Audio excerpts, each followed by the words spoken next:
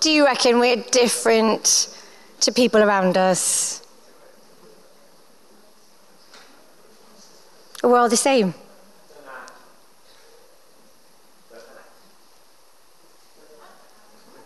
Don't act. Okay? So we don't put on a pretense, we just kind of we're real. Okay? Other ways we might be, David? Yeah, there's hope. Some people might say we parent differently, or we have different values for our money. So in the world, different is kind of praised when it means that you're an individual, you're like standing out from the crowd and challenging the status quo. But it can also be quite lonely, and if you think differently about things, you can also be ostracized and seem a bit weird because everybody else doesn't do those sorts of things.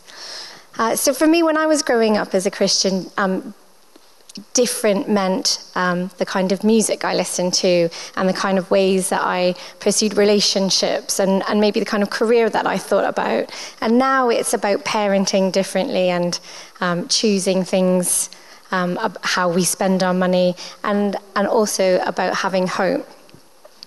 And that is what Paul says, so actually Peter says in one of his letters, is that different means we've been called out of darkness into the light of Christ.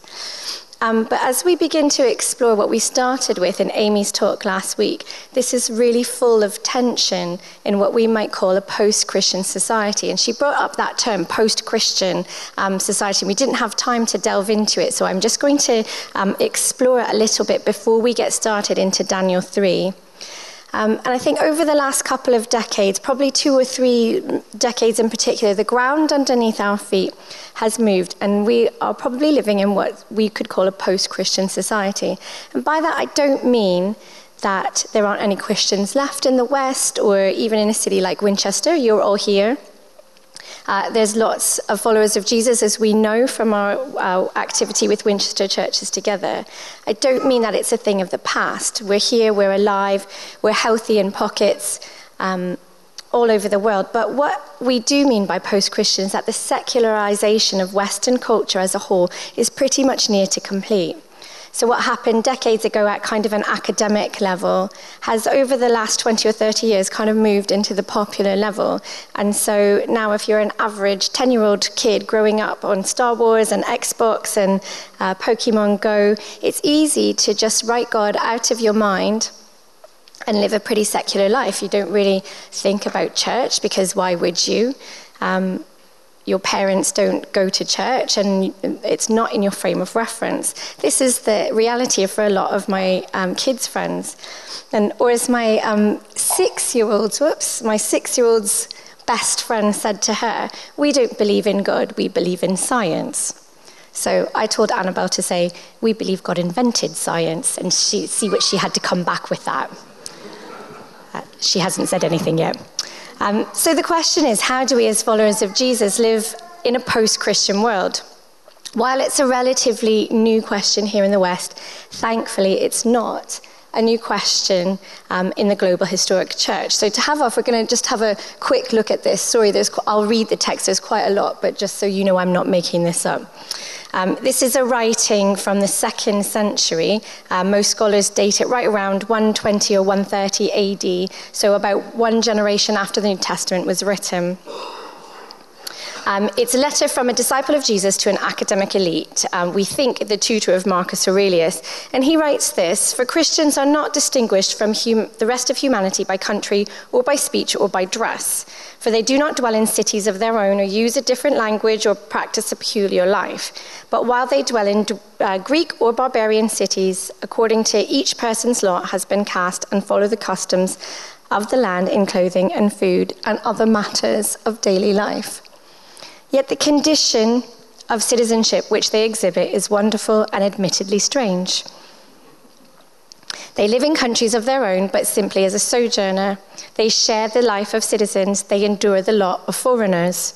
Every foreign land is to them a homeland, and every homeland a foreign land. They spend their existence upon the earth, but their citizenship is in heaven. And this is what it is like to be followers of Jesus. He's saying that what sets us apart is not our country, whether you're Canadian or British or Australian or German, not your ethnicity, the color of your skin, your language, not the way you dress, your diet, whether you're a vegan or an omnivore or choose to eat an ice cream only diet, something I'm hoping to pursue next week when I'm on holiday. What sets you and I apart as followers of Jesus is our way of life. But this means that we live in a tension. On one hand, if you're a citizen, just say like me, of the UK, but you have dual citizenship, so I'm Canadian and British. I am a foreigner technically in Britain because you don't have things like Timbits and good peanut butter, but I'm technically a resident alien, but because I have that duality where I'm also British, when I go to Canada, I'm also a foreigner. I say things like, well, I don't actually, but if I pronounce the word tomato, or if I said garage instead of garage, I would be looked upon very strangely. And it is like that as followers of Jesus. We are citizens of heaven living on earth. And as a Christian, or as followers of Jesus, our loyalty is not to the kingdom of Britain or to the city of Winchester. Our loyalty is to the kingdom of heaven. And this tension is on a big scale, is what Daniel 3 is all about. So we are going to go into the text, and this story is Shadrach, Meshach, and Abednego, or as Michael always says, your shack, my shack, and a bungalow. Or this quite endearing slide, I quite liked the sad rat, mean hat, and a bendy goat. Anyway, we're going to read it. It's a little bit on the long side. If you've got your phone or your Bible, then it's Daniel 3. We're going to start at verse 1. So, King Nebuchadnezzar made an image, a statue of gold 60 cubits high. So a cubit is about 1.5 feet. So think about 90 feet high and 6 cubits wide, and set it up in the plain of Dura in the province of Babylon. He then summoned the satraps, prefects, governors, advisors, treasurers, judges, magistrates, and all the other provincial officials to come to the dedication of the image he had set up. So the satraps, prefects, governors, advisors, treasurers, judges, magistrates, and all the other provincial officials assembled for the dedication of the image that King Nebuchadnezzar had set up, and they stood before it. Then the herald loudly proclaimed, "Nations and peoples of every language, this is what you are commanded to do. As soon as you hear the sound of the horn, flute, zither," not sure I would know what sound that made, the lyre, pipe, harp, and all kinds of music, you must fall down and worship the image of gold that King Nebuchadnezzar has set up. Whoever does not fall down and worship will immediately be thrown into the blazing furnace. Therefore, as soon as they heard the sound of the horn, the flute, the zither, it kind of got me stuck, so I thought you might like to know what it was. It is in the class of a stringed instrument, and it's a German rendering of the Greek word cithara, from which the modern word guitar derives. And what you might also not have known is you can get one on eBay. They kind of range from about £40 up to like 40,000. So depending on how cool you want your zither to be. Anyway, there you go. The lyre, the harp, and all kinds of musics, and all the nations and the peoples of every language fell down and worshipped the image of gold that King Nebuchadnezzar had set up. So if you were here last week and heard the beginning of Amy's talk, you'll know that King Nebuchadnezzar is the most powerful man on earth. He is the head of a global military superpower, and he makes this image or statue. So notice the writer doesn't say exactly what the statue is of. It could be of Nebuchadnezzar. It could be one of the Babylonian gods. I'm not sure that's completely accurate. I don't think it's a photographic representation, so you can take your own interpretation. The vast majority of scholars argue it's some kind of image or statue of Babylon itself, the nation state. So a national symbol for Babylon, what they're worshipping and what they're bowing down to, is the greatest nation on earth of all time and what it stands for. And if you think about the West and you think, oh, we don't do things like that anymore, we've so moved on from those ancient customs. We do have some cousins across the water who have a very big statue that represents their nation. And while they don't bow down to it, it's something that is idolized, this culture of freedom and liberty. And while that's not a bad thing at all in itself, it's interesting about how we align ourselves with values. So in the book of Daniel, they are bowing down, and all of Babylon is spread out in front of the image. And this is the phrase, the meaning of the phrase that he keeps repeating, the satraps, prefects, governors, all of that. It is a kind of list of who's who from Babylon all over the empire. So Babylonian, Egyptian, Assyrian, and everyone's there and they all bow down. Or do they? If we look back now at verse 8, at this time, some astrologers came forward and denounced the Jews. They said to King Nebuchadnezzar, "Oh, may the king live forever." Now there's someone who really wants to get on the good side of the king. "Your Majesty has issued a decree that everyone who hears the sound of the horn, the flute, the zither, the harp, the pipe, and all kinds of music must fall down and worship the image of gold, and that whoever does not fall down and worship will be thrown into the blazing furnace. But there are some Jews who you have set over the affairs of the province of Babylon, Shadrach, Meshach, and Abednego, who pay no attention to you, your Majesty.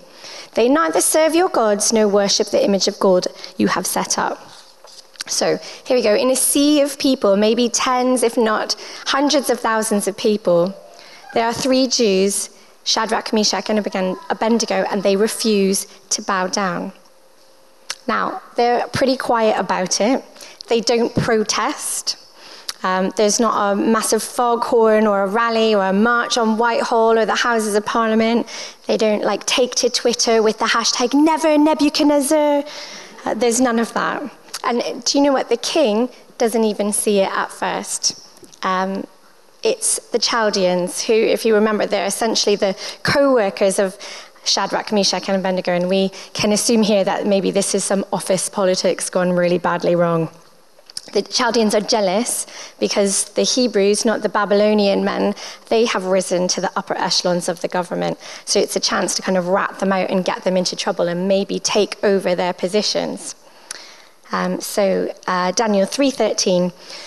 Furious with rage, Nebuchadnezzar summoned Shadrach, Meshach, and Abednego. So these men were brought before the king, and Nebuchadnezzar said to them, "Is it true, Shadrach, Meshach, and Abednego, that you do not worship my gods or the image I have set up?" He doesn't wait for an answer. If you see there, he just assumes they're going to be grateful for this second chance he's giving them.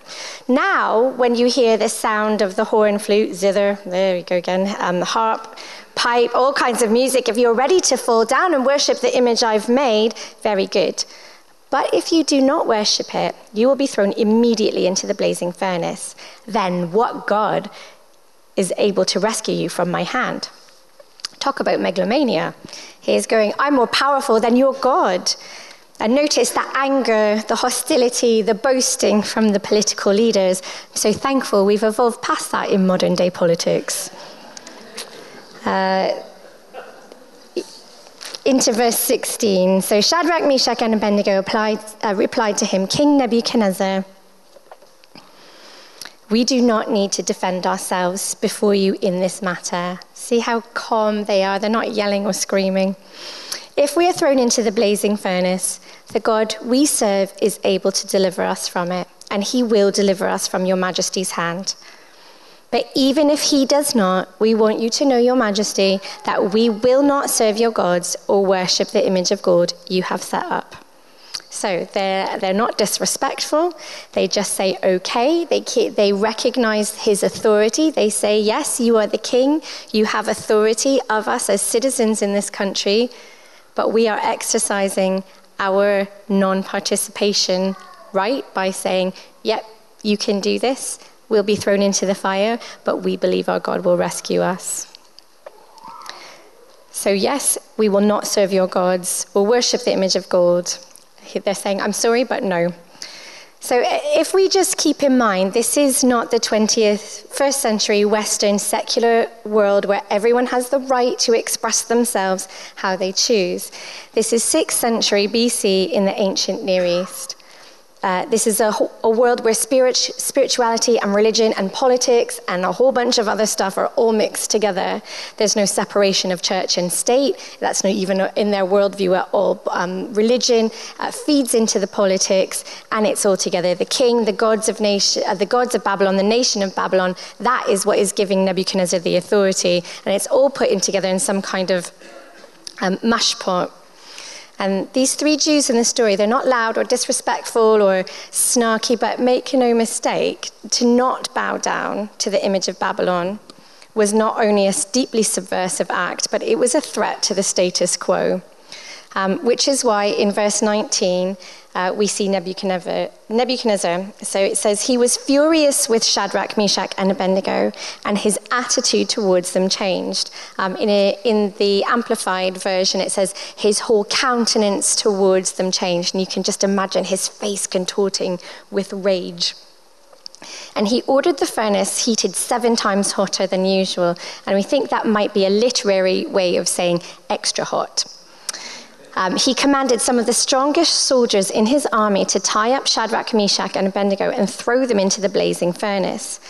So these men, wearing their robes, trousers, and turbans, have you noticed that this writer really likes lists? If you've just finished your English GCSE, or maybe for those of us who it's been a little bit longer than this summer, you might be able to tell me that the function of listing is to really drive home a point, is to emphasize the attention to detail. And I want you to keep that at the back of your mind, because we're going to come back to that. So he's wearing all of their clothes, their trousers, their turbans, and other clothes, and they were bound and thrown into the blazing furnace. The king's command was so urgent and the furnace was so hot that the flames of the fire killed the soldiers who took up Shadrach, Meshach, and Abednego. And these 3 men, firmly tied, fell into the blazing furnace. But we all know that's not the end of the story. King Nebuchadnezzar leapt to his feet, this is in verse 24, in amazement, and asked his advisors, weren't there 3 men that were tied up and thrown in the fire? And they replied, certainly, your majesty. He said, look, I see 1, 2, 3, 4 men walking around in the fire, unbound and unharmed, and the 4th looks like the son of the gods. And the question always is, so who is that 4th man? And Christian tradition often says, oh, it's Jesus, although there has been some controversy whether or not it's Jesus or an angel. Even in our own house this week, we were debating on whether it could be a pre-incarnate version of Jesus appearing, or whether it's an angel. And there's lots of different commentary you can read if you're interested. But I think what it physically was doesn't matter, whether it was an appearing of Jesus before he was born or some kind of angel or something else. The point is that God was with Shadrach, Meshach, and Abednego right in the middle of the fire. So in verse 26, it says, Nebuchadnezzar then approached the opening of the blazing furnace and shouted, Shadrach, Meshach, and Abednego, servants of the Most High God, come out, come here. So Shadrach, Meshach, and Abednego came out of the fire, and the satraps, prefects, governors, and the royal advisors crowded around them. They saw that the fire had not harmed their bodies, nor was a hair of their head singed. Their robes were not scorched, and they did not smell of fire. Then Nebuchadnezzar said, Praise be to the God of Shadrach, Meshach, and Abednego. So now he starts to worship the one true God, who has sent his angel and rescued his servants. They trusted in him, and listen to this, they defied the king's command, and were willing to give up their lives rather than serve or worship any god other than their own. So now he has respect for them. Therefore, I decree that the people of any nation or language who say anything against the God of Shadrach, Meshach, and Abednego be cut into pieces, and their houses be turned into piles of rubble. No other God can save in this way. So he's still a little far from the heart of God, perhaps. But it's essentially legal protection that he's giving them. It's a way to legalize the Jewish worship of God in the Babylonian Empire, and that is a good thing. And then the king promoted Shadrach, Meshach, and Abednego in the province of Babylon. So, there's Jesus, or the angel, or holding the hands of Shadrach, Meshach, and Abednego. So, okay, what is the story about exactly? Well, just to clarify, this isn't just a children's story. How many of you, just a quick hand, grew up in church? Okay, so a fair few of you. And how many of you are old enough to remember the felt board? Yeah, so I'm sorry, Stephen, the video Jesus Bible story adventure has nothing on the iPad. iPad stories has nothing on this felt board. So this one, I really remember this. So we've got the golden image and King Nebuchadnezzar looking really cross and the other people bowing down in worship. And then there's Jesus in the fire. And it was a good one. But at its heart, it's not just a children's story with those catchy, funny names. It's about not participating in the status quo on a really public level. It's thinking about the things that we do on an automatic level and questioning them, and then maybe thinking about how do we live different when our reputation is on the line. And I think that there's three things that the Lord is speaking in this story today. Well, there could probably be more than three for you, but that's what we're going to do this morning. So, number one, sometimes we serve God by non-participation in our culture, so being in the world, but not of it.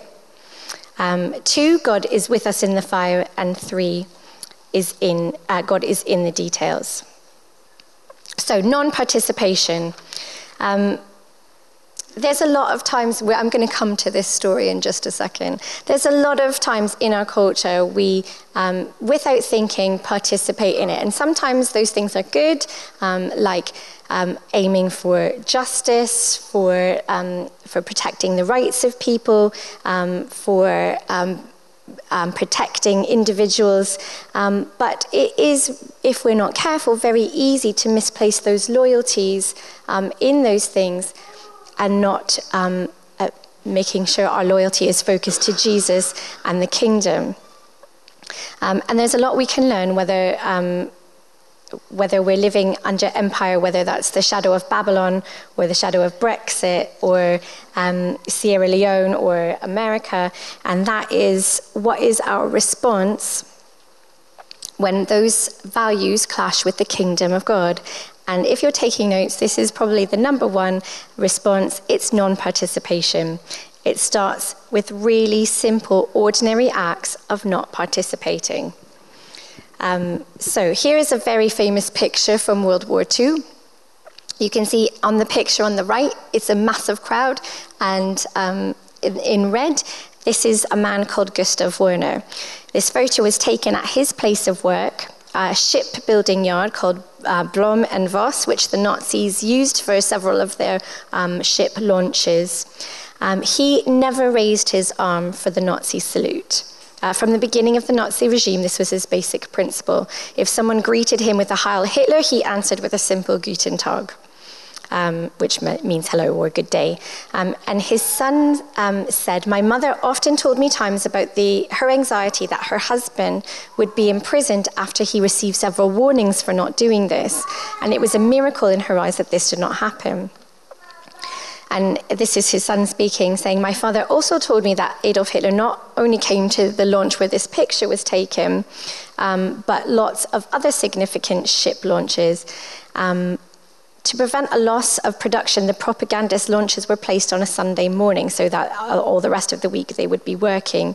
But because of that, Gustav refused not only the Nazi salute, but also he didn't show up at most of these because he said he should obey the laws of God rather than the laws of men, and he went to the Sunday morning service in this church.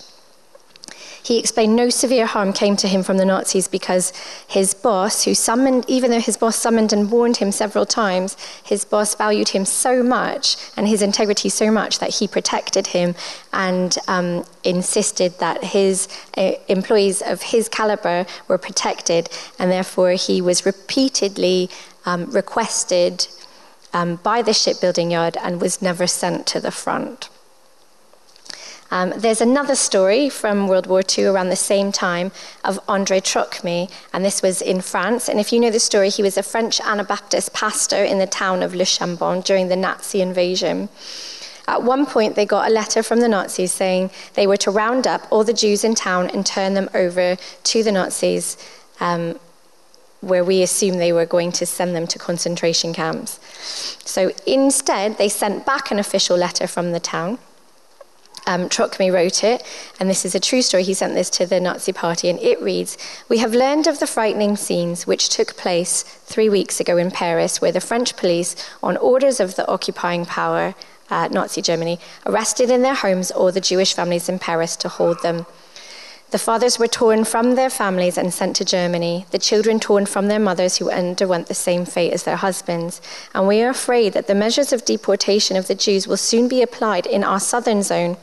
And we feel obliged to tell you that there are among us a certain number of Jews, but we make no distinction between Jew and non-Jew. It's contrary to the gospel teaching.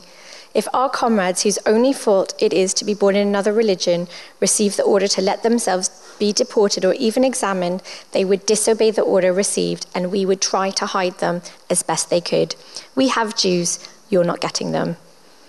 This is a true story. Trocmé was later put in jail for his dissent, but he did make it out of the war alive, and estimates say that he saved about 3,500 Jewish men, women, and children. And how did he do it? By not participating.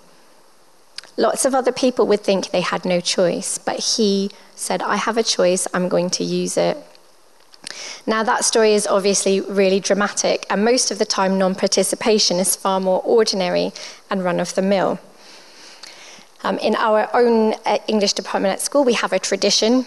As a thank you, we always get a bottle of wine at Christmas and a book in the summer holidays from our head of department. And sometimes they're good, both the wine and the books, and sometimes they aren't. I picked up my book that I got last week on Sunday night and this was after Amy's talk. I had finished one that I needed to read for next year's course, and I thought, oh, this is good. My head of department, who is also one of my good friends, said, oh, it's a bit frivolous, but I think you'll like it. And I thought, oh, great, it'll be a bit of light reading. And I got through about 3 pages before there was all manner of swearing and drug use, and it was just horrible. And I thought, maybe I'll put it down for now. I thought, the children are around. I don't really want them to see me reading this. And then I had a nudge from the Holy Spirit. I'm not sure I want you to be reading this, he seemed to be saying. So I put it down. And then I thought, shall I just put it back on the bookshelf and forget about it? But I couldn't find peace with that either. And I thought maybe I'd put it in the charity shop bag, which is by the front door. And then I thought I didn't really want anybody else to read it either. So I put it in the bin. And anyone who knows me in books will know that this is actually a really deliberate act of nonconformity. It was brand new, and it was a gift, but it was also trash. And if it had been on TV, I would have switched it off straight away. But because it was a present, I found it really difficult to throw away. And I know I'll have an even more difficult conversation when my friend who gave it to me asks what I thought of it, especially since at school I am known for being like a true believer. So if anyone has any bright ideas about how I can break that to her gently, just see me after the service. I've done the first part. So the second thing is God is in the fire with us. If we look closely and notice some of the details in the stories, the Chaldeans actually make up some of the stuff about the 3 Hebrews. They say to Nebuchadnezzar, they pay no attention to you, which actually is not true because they are high up officials in the government. So they would their whole job would be carrying out a lot of the things that Nebuchadnezzar wanted them to do. And so when they say they pay no attention to you, it's really unjust. And this may happen to us. Our motives may be impugned, or so that when we try to opt out or not participate in the things that God is asking us to come out of, other people will feel really uncomfortable around us. And we might seem weird or get left out of things or not invited to things we used to get invited to. And whatever the consequences are, whether that is being thrown in the fire metaphorically, hopefully not literally, we know that God is with us. And as we know from our series in Job, we have finished not too long ago, being a Christian or follower of Jesus doesn't exempt us from suffering, but Jesus gives us the Holy Spirit to comfort and guide us. We don't have to do it on our own. And one of the best ways to work through the conflicting emotions that this brings is to ask Jesus where he is for us in these situations, and he will show you. And finally, God is in the details. When Shadrach, Meshach, and Abednego came out of the furnace, nothing was harmed. Not a hair was singed. Now, if I leave my hair straighteners on for too long, I can singe my hair pretty easily. And this detail too, they came out and there was no smell of fire on them. Last week I was helping Annabelle organise her wardrobe. We pulled out a jumper we had taken camping 3 weeks ago. She wore it around the campfire and guess what? It still smelled like smoke. So this is a pretty amazing thing to be able to walk out of this experience and not have that smell of smoke lingering on them. And everyone saw their deliverance. God didn't wait until everyone had gone and appeared to them. He was visible to them and with them, and his glory was displayed because he was there with them while everybody else was there. There are times that God will use difficult situations in our lives to further enhance his glory, and more people will know about who he is because of that visibility of the details. So as we think about how to respond today, I've left the interactive bit until now. And here are some ideas about how we can live different. What we're going to do over the next couple of weeks is invite you to think about one or two of these things. And next week we're going to ask, I think Will is doing the talk next week, and we're going to ask for a couple of mini reports. It doesn't have to be long, just 1 minute of something that you've tried. So examples about how we could live different. So just to illustrate, I was preparing for this talk. I was practicing it while our new windows and doors were being fitted. And I was in the only room in the house that was fit to kind of sit in, but it was right at the front of the house. And instead of closing the door to the front room, which was my impulse and my first instinct, I left it open just because maybe I thought maybe the window fitters and the builders needed to hear about the fiery furnace too. So here are a few things you could try. You could read your Bible at work, give someone a book by a Christian author, buy a stranger's coffee or tea, offer to meet a need like paying for someone's groceries or school uniform, publicly honor and encourage someone in front of their community, or invite a person to a church event. Those are not limited to. And just so you can have some accountability, why don't you have a think about that and then tell the person next to you which one you are going to do. So you have a minute to think and then 30 seconds to talk.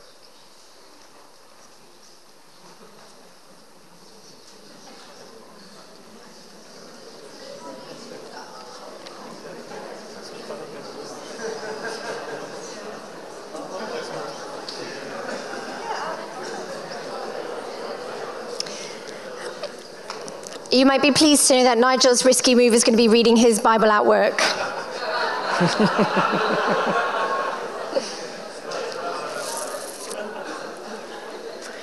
So I'm going to say, I'll be public as well, I'm going to say I'm going to buy somebody's coffee. I think I'm going to do it when we're going away on Thursday. I'm going to do it at the airport, but doing that means that I'm going to have to make sure that we have enough time so we're not rushing, and so we can do it deliberately, so it's going to take a bit of forethought. So just coming into land, we've given you some things to think about. But as we're turning our hearts towards ministry this morning, I just felt there's a few things maybe that the Holy Spirit wanted to bring up. So maybe that you feel like there's something lingering on you, like that smoke on Annabelle's jumper, maybe from the last time you went through a difficult time. And I felt like God wants to take that away from you, just to wash it off and give you refreshing. Or maybe last week God started to nudge you about things he'd like you to opt out of, or maybe opt into, and he's carrying on with those nudges today, and he wants you to press in and to commit further. And maybe you need to feel God beside you today. You feel like there's a furnace burning around you, and you just need to see Jesus in there with you. So we're going to close and invite the band back up. There's something here for everybody. There's something that God would like to say to you. So just as we close in prayer, I'll just invite the Holy Spirit to come. So Lord, we're so thankful for you. We're so thankful that you were and you are and you will always be. And you were with Shadrach, Meshach, and Abednego in that fire, and you are with us in our fires. And Holy Spirit, we ask that you would come and be present in this room, that you would increase our awareness of what you're saying to us, and that you would give us ideas and strategies about how to advance your kingdom on earth. We ask for your kingdom to come even more in our hearts, Lord, and that we would respond to what you're doing today. In Jesus' name, amen. Should we stand?